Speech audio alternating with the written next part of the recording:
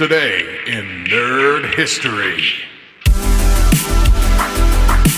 Hello, pop culture aficionados. Today is January 20th, and let me tell you, it's a date that's drenched in some seriously epic screen moments.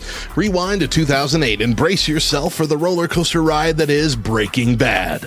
This isn't just your run-of-the-mill crime drama, oh no. It's the gripping tale of a mild-mannered chemistry teacher who, after a lung cancer diagnosis, decides to dive headfirst into the world of meth manufacturing with a former student.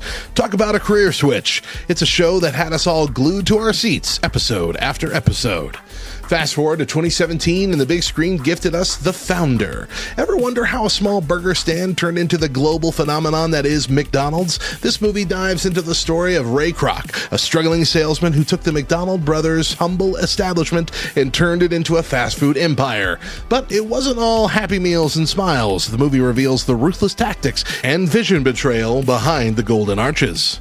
For more intriguing tidbits and nerdy facts about today, hop on over to lovethynerd.com/nerdhistory. And don't forget to join us this week at lovethynerd.com/nerdhistorypod as we embark on a deep dive into the nerd history of Star Trek Voyager. It's a trek through the stars and time that you won't want to miss.